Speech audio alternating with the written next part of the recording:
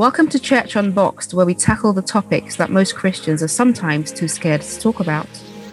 Each week, together with guests, I'll be uncovering issues that have been swept under the rug and listening to people who not only have inspiring stories, but in many cases are the voice of the voiceless. I'm your host, Sarah Tabo, worship leader, singer, and songwriter. Welcome this week's guest, Ange Kutan.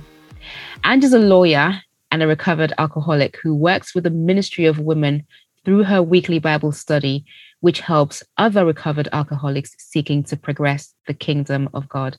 Thank you so much for joining us today, Ange. Thank you for having me, Sarah. Yeah, I'm super excited about today's topic. But before we go into the meat of the conversation, I have one interesting question for you. If you had a flashback to your childhood and you could remember the kids' stories or fairy tales that you heard growing up, which one would you say is your favorite? I think it would probably have to be something like, James and the Giant Peach, I think. Oh, for me. The Giant Peach. Yeah, I'll never forget it. Oh, really? Why is that? Why that particular Probably story? got to do with something to do with the fact that I'm a bit of a foodie, but apart from that... No idea. Just specifically, I think it was one of the first stories that were read, and my imagination went a bit wild with it because it was read in the children's corner. So, my mind became alive. Oh, that's brilliant. And you literally went straight to that story. That rarely happens when I ask this question to most people. They're trying to remember 1,000 stories and pick what one's their favorite. But that's really cool. That's excellent. So in your bio, it talks about you being a recovered alcoholic. And obviously you're a Christian as well. So that kind of paints the story of you having journeyed from potentially a very dark past. If you're okay to tell us about your story and how you found yourself in a place of maybe substance abuse or even alcohol addiction, that would be really interesting to hear. Yeah, sure, Sarah, no problem. And, my heart's desire really is that as many people that listen just need to know that I'm very happy being a broken Christian, one who's not perfect, one whom God is working in. And my background is quite amazing because I used to make jokes about Jesus at school and the man with the beard in the sky. And I'd say, look at their book. It changes all the time because I was a Hindu and Hindu Punjabi. And so I had a mother who prayed 3 times a day. She was up at 5 o'clock in the morning.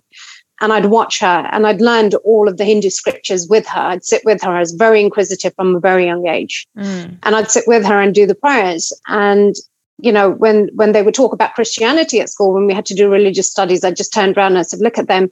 They're always changing their English and always changing it like the Bible. Look how many different times they've rewritten the Bible, not knowing that there was obviously the New Living Translation and the King James Version, everything else to make it more sort of human user friendly. It was better, I suppose, than reading endless scriptures, which I didn't understand, but the hum of it or the memory tied to my mother was the reason. It was that kind of, I wanted to get her approval, so I learned everything. And I followed the leader. And I think the thing about alcoholism is, we often say always, focus, the alcohol is just a symptom, focus on the I, self, me, ism. That's the problem is in the I, self, me. And I think, before you ever get to alcoholism or whichever device you use for that fact, I think it's important to understand that the thing that we're all really seeking in addiction is escape. So my first love was books. I would get through like 12 books in 12 weeks, it was mental. And it was the ability to sort of escape from life and go into another world. And the home situation was difficult. We had a very strict cultural upbringing. I had quite a controlling dad. I had a mother who was very subservient, and we just thought that's how it is. If he comes in at 11 o'clock and he wants his chapati, he's going to get his chapati. It doesn't matter what time he gets in. And I'd often, watch him talk down to my mother, and I'd see my mother not answer back. I saw her cry and these sort of things. And there was a problem, everybody was obedient in my house, but there was a rebel girl in me and she just wouldn't have any of it. So I'd often be telling my mother, this is what you ought to do with him. And this is what you tell him to go and get his chapati somewhere else. And you go to bed, mum, and don't worry about it. And, I had a lot of beats growing up, but to be quite honest, should I sit here and say I deserve them? Probably, I was very naughty. Did they leave scars and did they damage me in the long run? The answer is absolutely yes, and this is the problem. There's discipline and then there is, these things that carry on into your adulthood. And what I didn't realize that what was happening to me in the house at that time was I wanted to go out and play football with my brothers, but I was meant to stay at home and make sure, Indian food and serve the people that came round, and I didn't like the idea of being a waitress or being married at sort of like the age of 22 too much. And, when my dad hit me a few times, I remember going to school with bruises on my leg, and I'd lied to the teacher and sort of said to the teacher that I fell over, I was late for school and I fell over. And it wasn't, he'd hit me that morning with a hockey stick. Oh dear. It was very, very bad. And, I had fear. But at the same time, I wanted to beat the living daylights out of him. There was no relationship whatsoever. And it's important because, for any child, there's the three things that we need is affirmation, approval, and acceptance. They have to come from our parents as the first role models. Now, I had one absent parent, more or less emotionally, spiritually, he was there in the community and it was all about the community. But at home, there wasn't a parent figure. All we knew of him was fear. And, the reason why I'm telling you this is because something happens to us. I don't know about anybody else, but I didn't navigate the emotional stages of life too well, and conditioning happens. When the conditioning happens, what happens is you start getting a self-image and you start getting a pre-automated script for men and for women. And I started having that change in my thinking. But the problem is this: if I had, defective views about parents, what a mum should be, what a dad should be, then obviously my relationships with men and women are going to be skewered after that, and I understand that now. So this escape, together with that, I remember lying to him because I was so scared of him. And so I'd formed a habit of lying, and then I'd gone to school and boasted about how brilliant I was. And, then I'd gone through these stages of life and it was control. It was a lot of control. And the problem is this: when you've got a beautiful, bright, lit, wonderful spirit like mine, and I've come to, kind of accept that because I'm a child of Christ now. So I can say that boasting in him, and you try and contain that, it's going to come out the wrong way. And unfortunately, that's what happened. And, it was a little bit of a late bloomer. I didn't pick up a drink until I was 18 and at university. And again, it was pressure. It was, I was the only Indian kid in the town. I was up in Staffordshire. I was the only Indian kid in the town. And I just remember, the girls in my house, I felt different. I felt really out of sorts. I was, I don't know if you can imagine going from a wholly Indian town, to then going to a completely opposite, end of the world sort of area. And it was pressure. It was like, if you don't drink every night, you're not part of the crowd. And so then the student union started. And unfortunately, got my hand on some drugs and I thought, well, this is good. And, then carried on drinking. Then you take the drug and the drug allows you to take more drink. And then you take a drink and the drink allows you to take more drugs. It was just a vicious cycle. Oh, dear. And I didn't think anything of it at the time. I thought I was having a great old time. Hey, I fit in with everybody. I'm at university, got no parents to, kind of tell me off. And unfortunately, they say it's true. It just led to horrors. It got pretty horrific pretty quickly. Lying was so good that I managed.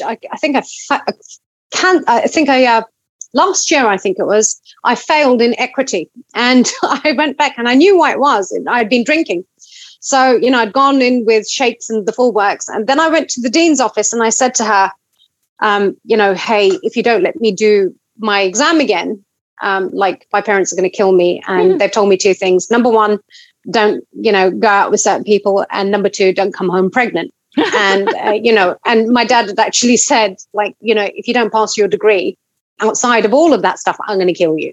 Oh, and dear. I thought, he's a man of his word. So I better pass. Oh, dear. And she let me do it. She basically let me do the exam again. I passed by the skin of my teeth, came home, and, all I can say to you is I got home and the journey started. And I think it took about 7 years.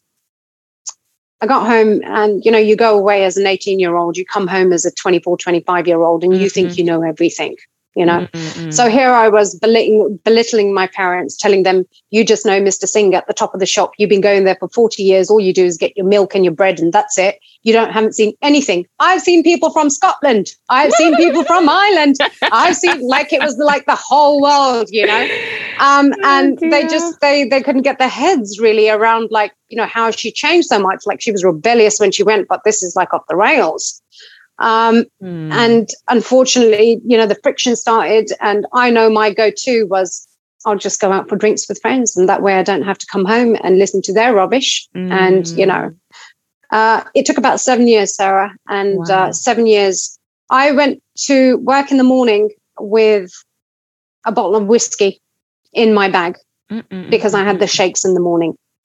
I basically decided this is how clever my thinking was. I thought to myself, I know what I'll do. This is working in a legal environment.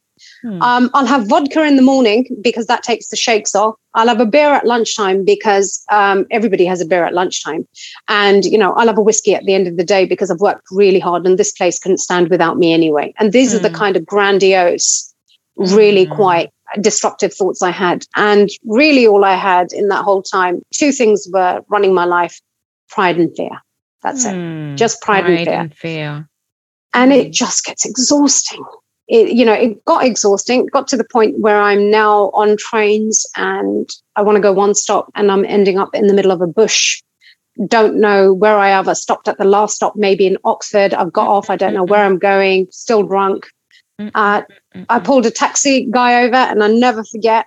I pulled a taxi over and I said to the guy, I had no money to pay him, and I knew I had no money to pay him. And, I remember getting into the cab, and then, I think I'd vomited. I'd had it on my dress. I was kind of like, I looked like a wreck, And I said to him, oh, you're not going to do anything to me, are you? And I still remember the guy just literally stopped his cab and he picked me up like I was a piece of dirt from my shirt, and he threw me out of his cab.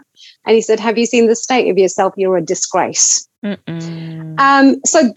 what happened was, that's only one of the things, right? What happens with your self-esteem is when you're covering one shame after another, it builds up. I'd lost any idea about myself identity. I'd lost any information about who I was anymore. I got to the point where I needed a drink to feel better about myself. And, it got to the place, it was sort of like, I'm happy, have a drink. I'm sad, have a drink. I'm joyful, have a drink. Oh, it's somebody's party, have a drink. And it got to the point where I couldn't go anywhere. If people said to me, do you want to go to the cinema? I'd say, should we go to the bar first? And then we'll go to cinema. And I still had to have a glass of wine inside the cinema, And then it was, sort of like, drink. Guess what? I've got no reason to drink, just drink anyway. And so what happened was that point of control and addiction, it took about 7 years, but it blundered somewhere. And I got to the point where I was really badly in the shakes, and I had to get up and have a drink. Nobody knew about. I had to go to bed with a drink because now I was beginning to show the physical symptoms of it, And we think it's about physical symptoms. Yes, it is about physical symptoms. The problem I had was the mental torture that was going on, in my head, that told me I was a piece of crap, that told me everybody hated me, I was a problem. I never get anything right. I'm unsuccessful. I'm not marriable. Look at you. Look who you are. And your brothers and sisters got on fine. They all got married. They got their 2.5 children. Look at you. You are a disgrace. And so when this self-talk went on, I can tell you very short, my drinking got so bad that I had 6 months to live. Oh my goodness. And I went to the hospital and the doctor called. I was 26 and the doctor was called in. I got sacked from work because I fell asleep in court and I swore at the judge. Oh my goodness. And I think the judge had turned around and sort of said, Miss So-and-so, are you listening to me? And I turned around and I think I said F off in front of everybody in court. Oh my This goodness. is like, I just slumped over. And so they sacked me. And I can tell you, I still said to the judge in this very distorted belief, you've described me. He said, you are rude, you are aggressive, you are erratic. I never forget the words, You're rude, you're aggressive, you're erratic. And he said, you brought the whole system into disrepute. And I can tell you, I put my hand on my heart and I said, you are talking about somebody, but you're not talking about me. That's not me. This is how deluded I was, My goodness. And they said, that's very nice, but you'll never work for this system again. Get lost. Wow. So I did. But that was the perfect excuse to drink for another 2 years, feeling sorry for myself, self-pity to the absolute max. We have a saying, it's pour me another drink, So I had that story going on for about 2 years. And yes, right. I ended up in hospital. I had 3 suicide attempts. And I also had, because in my head, the only voice that was going that I now know as the enemy was, what's the point of your life? There's no point to your life. So that was that. I came out of hospital and do you know the thing I'm really grateful for? So grateful to my parents for. This is to anybody out there who doesn't understand it. Like alcoholics work in a completely different way. My parents kicked me out. I bless them with all my heart and all that is within me, quite frankly, because my mum had got depressed and she couldn't go into the community anymore because they'd seen me sort of waddling home, all sorts of things, and she couldn't go out anymore. So my dad actually dumped me in front of an AA meeting. Right. And that's where my journey began. Right. Now, of all the people that God could have introduced me to, my come-to-be sponsor was a Christian man in AA. And, I met this man. I had relapses because there's no point going to meetings unless you are working to change your thinking, because the problem is your thinking. It's not actually the drinking, it's the thinking. It's the thinking that leads to the drinking, And I started going to AA meetings, and I had been given my 6 months. I thought, what's the point? But I went to this AA meeting, and I'll never forget it. There were 70-year-old Irish men and women who just basically took me under their wing. And people in that meeting, can you believe it, gave me clothes. Wow. At this point, I'm homeless. Wow. So here I was with £3,000 in my back pocket, buying the world and its mother, drinks like there's no tomorrow. And I found myself on the street asking somebody for £1 for cider. Oh, dear. And these men and women who, as far as I'm concerned, were nothing short of angels of the Lord that he had sent at that time. They took me under their wing. They housed me. And, basically in each other's houses like I was their kid and just looked after me. And I started feeling better. And I remember, so this, terminal illness they'd given, alongside the Hep C and the everything else. And I remember we have a step called Step 3, in the AA meetings on the program.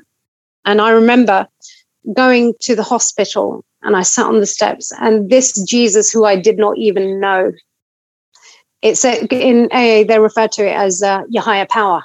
Right, okay. And I said to my sponsor when I first came, I don't believe in no God. I was an atheist when I came in. I said, I've done all the Hindu crap. I'm not doing it. I don't believe in God. And he said, well, it's a higher power. I said, I don't want a higher power. I simply don't believe in him. And he said, all right. He said, if you haven't got a higher power, and you can hire my higher power. I love How's that? And I said, okay, cool. And I said, what do I do with this higher power of yours? And he said, just basically kneel down every day and just say, dear Kevin's higher power, can you please keep me sober today? And I don't know when the shift happened, but it did. And then I went on the third step and I went to the hospital, and I can tell you what happened. The third step is about giving our life over to the care of God. I went into the hospital, the registrar came in and another person came in. They both did scans. and basically just turned around and said, like, we haven't seen anything like this, but we can't find any trace of your illness. Wow. Like, we just can't.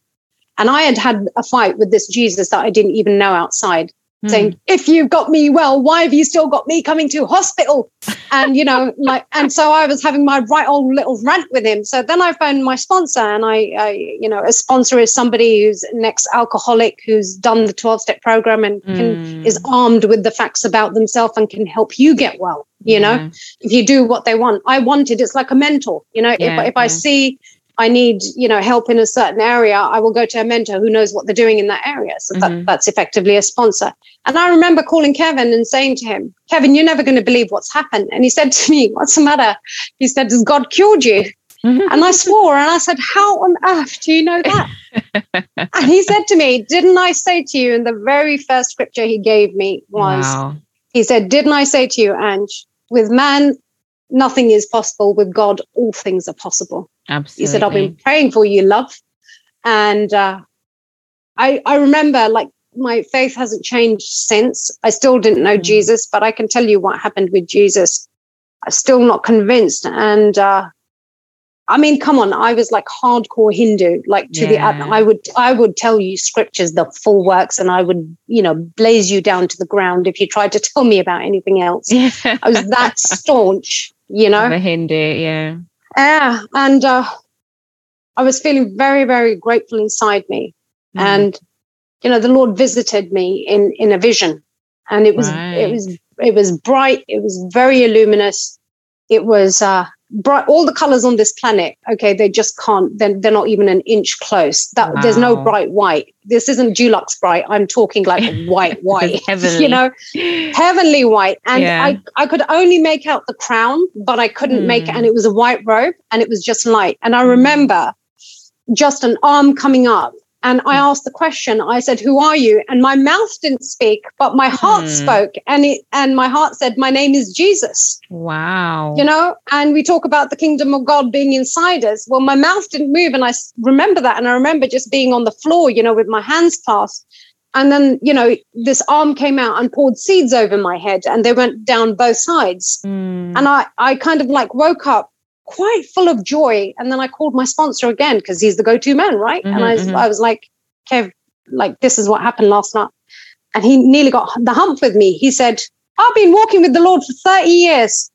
He said, that's never happened to me. That, and he was like, you know, I'm not even baptized or in Christ yet. I've just had this encounter. So he just looked around and he went, congratulations. He said, you just had an encounter with the Lord. I said, Lord?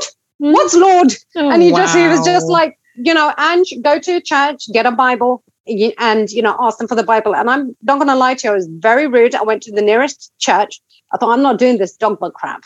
Still quite rebellious, still quite prideful. So I remember that poor lady. I did go and make an amends afterwards, but she came out and knocked on the door of the church. And I literally just turned around in the sort of like not well way. And I sort of said to her, give me a Bible. And she said, we do an Alpha course on a Tuesday. Would you like to come to the Alpha course? And Sarah, I turned around and said to her, you can stick your Alpha course, just give me the Bible. Oh, wow. I literally snatched it out of her hand. Not well, obviously. And, you know, I kind of came home. Oh, I did. And, you know, and what really, you know, as I bring this to a close, really what happened was I remember, you know, bringing the Bible home. I hadn't looked at it for a couple of weeks. And I remember I was on benefits, you know, just managed, staying sober every day, going to a meeting every day, to speak to my sponsor every day, structure back in my life. And I phoned my sponsor and I said to him, listen, Kev, I thought I was all right with money. I said, but basically I had £50 on benefits. I thought I went and bought a whole load of food.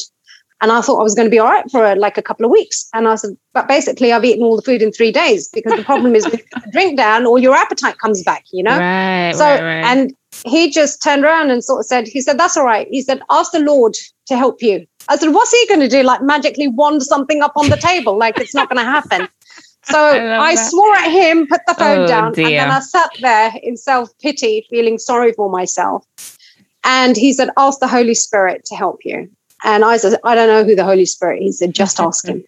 And I'm crying, very like belligerent. I'm not picking up the Bible. Anyway, my eye turned and I thought, well, what's the harm? Let me check it out. And basically what happened was I opened it. And the very first scripture that God gave me then was, do not worry about what you will eat, what you will drink. Oh, wow. Because your heavenly Father already knows what you need. Are you more precious to me than the birds? Right? So I freak out and put this Bible away. I think something's happening inside the house. Wow. And 2 hours later, a friend of mine from AA called and said, Ange, I've gone and done something really stupid. I said, what? She said, my son was meant to be coming home from the care home, so he's not coming now. Anyway, I've got bags and bags of shopping. Can you please come round and take 2 home, or take 2 or 3 home? She said, because the food's going to go to waste. And you see, the Lord is so beautiful that he, there's a scripture that says, and my God shall never allow me to be put to shame. She asked me to go around there. He didn't even allow me to feel shame in that moment that I didn't have any food, and I couldn't even tell her. She was like, please, can you come around? She even said, I'll put £2.50 on your oyster, please. Oh, wow. Just come round and pick it up. And so, when I saw, and there are many incidences, Sarah, where God is, what I love about God is he woos you. He knows that, I was so damaged and hurt. And there was, things like abuse in my home, not all levels of abuse with me, with various men and even women, all sorts of things. Anyway, there's a lot. And my story is only one story. There are billions of people out there, that have so much hurt, so much pain, brokenness where they think there's no hope, And so what they do is the device is just used, alcohol, drugs, whatever it is. And it's sex and food for some people. For some people, it's anger. It's different things, It's whatever it is. It's just used to block out the consciousness of your reality, really. Or like not being in that only place. God can fill. Yeah, that's it. Absolutely. And so I came to Christ very quickly because after I my hand went up in church. I remember a chap called Paul at church, and I made friends with him in AA. And he said to me, we used to call him Spiritual Paul in the AA meetings. We always talked about God. And he said, so sis, do you want to come with me to church? I said, Paul, I don't really do them things. I said, it's all right. I'm reading the Bible, but I don't really do that sort of stuff. And he said, look, just come. And I said, all right. Well, I got to church and basically it's like somebody had kicked me in the backside. I cried for about 2 hours. Wow. And when they asked, is there anybody who wants to come to the altar? It's like the Holy Spirit had taken me by my hand and led me there. And that was the start of my life. And all I can tell you about Jesus is there is no other God but him.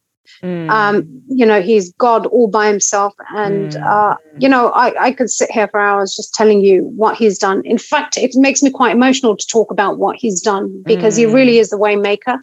He really, when he says I'm the light in your darkness, he's right. He absolutely was, because, there's lots of things I haven't told you, but it's interesting, isn't it? That alcohol is called spirits. Yeah. And I was actually going to ask you that, because it started as going out for drinks with friends, in uni, which pretty much most people do anyway. They don't see any harm to it.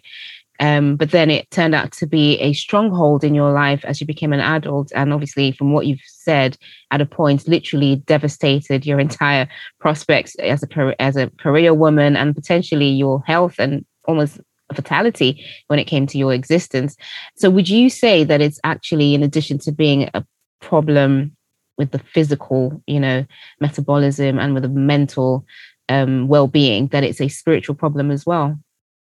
For me, and people I might get like 100 people phoning me afterwards saying, how do you know? But I can tell you, I know. This is not a physical problem. It's not where it starts. For me, alcoholism it's a spiritual problem. It's that looking outside of yourself, looking to fill the hole on the inside. We call it in AA, we call it the hole in the soul. It's a spiritual problem because, when they talked about those in the upper room, they came out falling drunk on the Holy Spirit, and there's 2 types of spirits in this world. There are spirits, which are demonic spirits, which often work through paralyzing a person. And the only way you can paralyze a person is put some alcohol through them until they can't do anything, can't talk, slur, the full works. Or you can be drunk on the Holy Spirit, where there's no side effects, but you're just of massive use to other people. So I know which side of the fence I'm on today, but yes, it's 100% spiritual. I don't, as I've already said, it starts in the mind. And the first thing that the Lord tells us about that is, do not follow the patterns of the world, but go through a process of renewing your mind. So, Jesus talks about that time and time again. So we have the brain, and then we have the mind, and, and we have with the threefold, with mind, body, and spirit, And so, if a stronghold, just one thing gets into your, mind about you're not good enough, that's it. Like, it will chip and chip and chip and chip away until you don't want to hear that voice anymore. So you start following the trends of the world so that you feel like you fit in, you have belonging, and it's defective thinking before it's defective drinking, Interesting. Yeah. And you've talked about the AA quite a lot. You went in as an atheist, as a Hindu, and you came out as a Christian. And from what I've picked up from the conversation, you mentioned your mentor was a Christian, and you've kind of also referenced a few other Christians within the AA. So for people listening who don't even know what the AA, the two words AA stand for, and what the organization's foundations are, and essentially the principles that they operate by, maybe you just want to share a bit more about the AA. What do they do? And what, maybe, if any, Christian links do they have? Yeah. Now, the great thing about AA is it's not affiliated with anyone or anything. And that's the beauty of it. It's anonymous for the reason that there are so many labels and stigmas in society. They often say only one alcoholic knows what another alcoholic has been through. So if I said on wild, national TV, my gosh, this is the way I was planning to commit suicide, right? In AA, we'd be laughing our heads off because it'd be just so stupid, we can see it with Sanity Returned. If you said that nationally, people would be like, this girl still needs to go in the psychiatric ward, she still needs to stay in there, So it's very kind of like the level of acceptance in AA. The first thing that happens when you go into AA is there's no judgment. Okay, there's unconditional love, and our code is love and tolerance is our code. That's our code. And the AA stands for Alcoholics Anonymous. Yeah, AA stands for Alcoholics Anonymous. Yeah. And, there's lots of people who sort of say, well, what about rehabs, and what about this, and what about that? And I would say that I did day centers, did the whole rehab thing, but the only thing that worked for me, you see, you go to a rehab and they will tell you, why don't you do a drink diary? Okay. You go to a day center, they say, why don't you do a drink diary? You want to get well from alcohol, especially, it's an allergic reaction of the body and it's an obsession of the mind. Those are the two things you have to heal from. Okay. You want to get well from that stuff. The only way you're going to do it is absolute abstinence, because you can't crave something that's not inside you, And AA is the university of life. That's the only way I can describe it. It's taught me, I had a degree, I've got letters, but, life principles and everything from learning how to smile at another human being because you're worth it. Simple things like that. They've taught me everything. So it's love, it's tolerance. Yes, there is a 12-step program, which you work through, and it is built on Christian principles. So we look at, there's no defense against the first drink. That defense must come, they say in AA, because we want as many people as possible to come there. That defense must come from a higher power. So it's made up of every single faith that you can imagine, even remote faiths, it's made up of it. But actually it started as a Christian organization in 1939, even earlier than that, 1934. It's had a lot of success, and quite frankly, the people who come in, we get a sponsor, and the sponsor will tell you about their journey, a little bit like you and I did just now. They'll tell you about their journey, but they will also say to you, you either want this or you don't. So there's accountability, there's credibility, there's authenticity, there's love, there's discipline, there's guidance, there's mentoring. And it is basically the greatest gift we have in recovery is that you know when you've made it in AA, when you've seen somebody else excel. That's when you paid it forward. Yeah, that's absolutely. Ultimate, and it all works. It's completely free. We're not a registered charity. We're nothing like that. It's there are over 850 meetings all over London, and in the UK and worldwide. And it's not a program of promotion. It's a program of attraction, And all I would say is that if anybody's struggling, until you go there, you're not going to know. Because I think what I came across, and it was my own view also, was unless you're sitting in a gutter somewhere or you've got a paper bag in your hand or you're sitting in a park, on a bench, then you're not an alcoholic. It's what we used to call functioning alcoholics. We're not. You'll find alcoholics. We've got a priest who's in AA at the moment, one of my good friends, one of the nicest people I know. We've got a pastor in there. We've got every walk of life of a person you can imagine is in there. Struggling. Yeah, which it's interesting you'd say that, because I was going to ask the question about the church and how the church supports. So you mentioning them, there being priests and pastors, is a nice segue to the next question, which is, how can the church support? Because you mentioned the 12 steps, and I don't know if in any of the steps it involves anything to do with church, but how can the church actually support people who are struggling with this, given that I suspect the first thing that could happen when a person opens up to their leaders or their ministers or their pastors about this kind of addiction could be, being labeled or, being stigmatized or whatever. So what do you think? I mean, from your experience as well, obviously you didn't start out as a Christian, but from your experience working with people in the AA, how have you seen the church playing a role, and how could the church play a more important role in this? So Jesus, he's so beautiful, and as you've mentioned, I work with a group of women and men. Actually, they come to the group.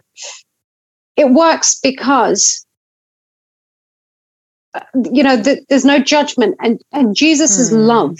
Is love, and in AA, we have Christians, we have lots of different faiths, and the principles are restoration, restitution, moral inventory, the belief in God, and surrender. There's a whole load of principles, but it was built on the 6 tenets of the Oxford Group. Okay, and guess what? The early Oxford Group were a church. But what they did, they were sometimes referred to as Puritans, but they extracted the principles. And I think the way that the church can help is, I've been to a few programs in churches. And the issue we've got is you haven't got alcoholics, ex-alcoholics running the program. You've got somebody who's got biblical knowledge, okay, but they cannot relate because their experiences or their rock bottoms, as it were, they just do not match on that level. And then it's, what's the term they use, which I've never understood, teaching somebody how to suck eggs. Like, we all know how that, we for Christians, there's a lot of people who've come back to the faith, when they've come into recovery. I think the thing is, like, the few programs that I saw, the people haven't returned, and it is because it's not alcoholics. And AA works, it's because it's one alcoholic talking to another alcoholic. They talk about the experiences and you feel normalized. You feel like it's okay. And so I think the stigma needs to go. The other thing is, I think there's a cultural problem with it as well. For some people, if you don't go to a wedding and get drunk, you're a weakling, you're not a man. There's that kind of stigma. And I think in church, this thing about sin, it's sin. Like, you're already feeling crap. And then on top of that, like, you're having this being ministered to you. And I'm a little bit of a believer in what Joyce Meyer said. She said sin is wrong thinking. Right. So that's the problem that alkies have got. That, it's wrong thinking, and I think, like, the approach needs to be, yes, welcome them. But I had a beautiful pastor who I was able to go to at my church and tell him what was going on with me. And he didn't say, oh, like, you need to be doing this. We need to pray for you. You got a spirit operating on you. You got this happening. And that. He just sat down and he put his arms around me and he said, you're going to learn how to pray. When you're feeling like this, you're going to learn how to pray. That's it. And he taught me how to pray, So I think there should be a designated member in church. It's not necessarily always pastors. Sometimes it might be an elder in the community, who might be able to direct people in that way. And I think really what every church should do. Do you want to know where all AA meetings are held? They're all held in church halls. I bet. That's good to know. Yes, they are rented out, and they are rented out to church halls. And I think every church should have, a meeting there to let the, rest of the community know in the church, like, don't feel stigmatized about it. You can go there. You can go there. And we can help you with this, and that's the way it's worked for a very, very long and successful time. And, I've seen it in the church that I go to. I've spoken, I've got a member, she's absolutely fabulous. She's one of the female pastors there. And, she's so great. As soon as I have somebody to do a step 3 or, on the program, or I have somebody to do something that they need to do with the program, I can approach her and she's like my next pastor because my first pastor's left. And she just loves them, and she tells them how valuable they are, what an amazing step, how much courage it's taken for them. And, she just builds them up rather than like, how are we going to deal with this problem? And I've had that response before. They've sort of said like, oh, well, you've got a spirit operating on you. Not necessarily. Like it is a mental and a physical illness. We need to come to terms with that. The effects show, and it is an illness. It's an illness of the mind, and I can't substantiate it, but I remember reading about 6 years ago, some guy in America, he was, he wrote about the system, and he said alcoholics don't produce the enzyme that they need to break down alcohol. So they have no stop button. Right. And, when we see somebody with cancer, we say, oh, gosh, we feel really sorry for them. If you put an alcoholic before somebody, they'd say, oh, my gosh, well, he should just stop, shouldn't he? Like, what's his problem? Why doesn't he keep stopping? Well, I'm sorry, but it's an illness like anybody else, and I will 100% vouch for that. And the problem is when families stigmatize, when churches stigmatize, when people walking on the street look down at you and just say, oh, he's an alcoholic, it's a child of God. It's a child of God who's been left without treatment. And there is treatment. And you can have absolute abstinence. And for your information, I couldn't stay without a drink for one moment. I am coming up into my 13th year of sobriety. So it absolutely does work. That is fantastic. That is a wonderful testimony. Phenomenal. 13 years. That is just, that is really commendable. By God's grace, absolutely. That's a beautiful testimony. And you do your Bible studies with other women and men, as you said, who are recovering alcoholics. Do you want to tell us a bit about your Bible study as we begin to wrap up the conversation? So, I had a few members in AA coming up to me and sort of said, Ange, like, we talk about Jesus and we get a lot of backlash because the other people who are in there, they don't necessarily like it when we talk about Jesus. And it happened once, and it happened second time, then somebody else. And I thought, God, this is one too many conversations. Like, why aren't they allowed to talk about you in the meetings? And I just said, you know what, Lord, I'm going to set up my own meeting. That's what I'm going to do. So I set up Stratford Believers, and the way that the Lord organized it, I went into St. John's Baptist Church, and I remember I didn't know anything about it. It's one of the biggest churches, and I just felt the Holy Spirit say to me, go in, there's a room for you in there. And so I went in and I spoke, and I think in about 10 minutes of speaking to the priest there, he said, you can have the room for free. Oh, wow. Like God just made a way. So, people started coming by the grace of God. We've had Zoom. We haven't stopped. We've been running for about a year and a half. And, people come on there who love Jesus. They talk about, their testimonies, what God has done for them, how they're recovering, how they pray. We pray for one another on that. But it's not about it. We're the only way to describe it is we're a church without walls, which is basically when people come together, they are the bricks of the church. Absolutely. For me, that's beautiful. And when they share and they open up, it's about helping them to understand this. Look, you have a spiritual malady. Okay, you have a spiritual problem. That's okay. Open your heart. Let God in. Okay, and let him do the work, because he who started a work in you will surely complete it until the day of completion, right? So what we actually do is we take the AA principles, but we find the parallel in the Bible, and we give them the scriptures, and then they're able to meditate upon the word of God. And all I can say, this is not my work. This is the Holy Spirit's work. Yeah, they are mighty, mighty warriors. These people who came from nothing and felt like they were nothing are actually going out now One of the ladies who came was from America. She got so inspired from our group. She's actually set up a group in America now. So she's teaching the Word of God in America AA.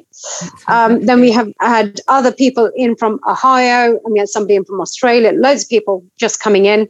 And we have a movement of people which is fresh and nice, you know? And hey, if we can be an inspiration and we can take kingdom work forward and we can help other people understand, you know, it's important. Yes, they have a higher power, but I'm very strict. Even when I work with somebody who I'm about to sponsor, I say to them, take it or leave it. But I work with the principles of Jesus Christ, and they're the only principles that are going to work. If you want somebody to lie to you, there's plenty of other people in the group that you can go to. It's no problem, you know. But God is, you know, that is not arrogance. That is confidence in God. You know, 100%. And these are people who, you know, now I think we have in the group at the moment, the last group of people that came were 12 on Zoom. And I think we had 82 years sobriety between us. Wow, that is phenomenal. Right? So it was brilliant. And they, you know, they get to download and say what's happened in the day and really talk about deep spiritual problems and how they're not but there's no shame about it. Like, you know, we've had people share about, like, I did something, you know, not right this morning, you know, and, you know, without delving into too much stuff, you know, people have shared about stuff that you could not even share with a therapist, but they feel comfortable as ex-alcoholics in a group, you know, with one another, knowing there's no judgment. And if anything, we say, you know what, guys, let's pray for Lucy. Let's pray for Linda. Let's pray for whatever. And there's no stigma, you know? And these are the people that are going out and helping other people who are on the floor. Like, get up and say, number one, you can stay abstinent. Number two, you've got an illness. Don't worry, we'll deal with it. And number three, God loves you so much. Like, you're never going to be the same. Once you start this journey, you'll look back and think, how did I even do that? You know? That's so beautiful. Renewed self-image, renewed thinking, new life. It's a design for living. It absolutely works. And all I know is anybody can recover. If you just open your heart, anyone can recover. You know, we don't think we need to be loved, but taste and see that the Lord is good. Be loved. I love that. Be loved. Just taste of him, and maybe you'll come back for more. And that's my experience, you know? That's a beautiful experience and a beautiful testimony of recovery. And I love what you said. Anyone can recover. Just be open. So for those who are listening, if you may have a similar story, you're on the journey, or you know somebody who may have, you know, be struggling potentially with you know, alcoholism or any other kind of substance abuse, you know that you can recover. There is recovery. There is hope. You know, just just be open to what God has available and to the resources. You know, things like the AA, you know, accountability, and just being willing to seek help, I guess. Your story is really, really an inspiring story, how you came to faith through the most unlikely way, because just listening to your story tells me that it was more than the alcohol, and it was more than anything else. God was looking for you from day one, and every step in your journey has brought you to him, albeit it was a very dramatic journey. But at the end, you found him, because it wasn't as though, you know, from your miraculous encounter with him, it wasn't as though somebody preached to you on the street or you went to a church and heard a sermon. He found you. You know, you didn't even know who he was, which is just, you know, exceptional. Your story is just like the story of Paul in the Bible. So yeah, it's such a heartwarming thing to know this happens in our generation. And I'm sure we will always see God at work in many miraculous ways. But no, thank you so much, Ange, for sharing, you know, for being so open, for being willing, you know, to open up about your struggles and your victories, and how God has brought you through and is using you as well to help others. It's just been a fantastic conversation. So thank you so much for sharing. Thank you, sir. No worries. You've been listening to the Church Unboxed podcast with me, Sarah Tabo. If you'd like to share your thoughts on today's program, please visit the Church Unboxed Facebook group. I'd love to hear from you. And if you'd like to hear more about what I think about today's topic, go and sign up for our email list at www.churchunboxed.net, and we'll be in touch.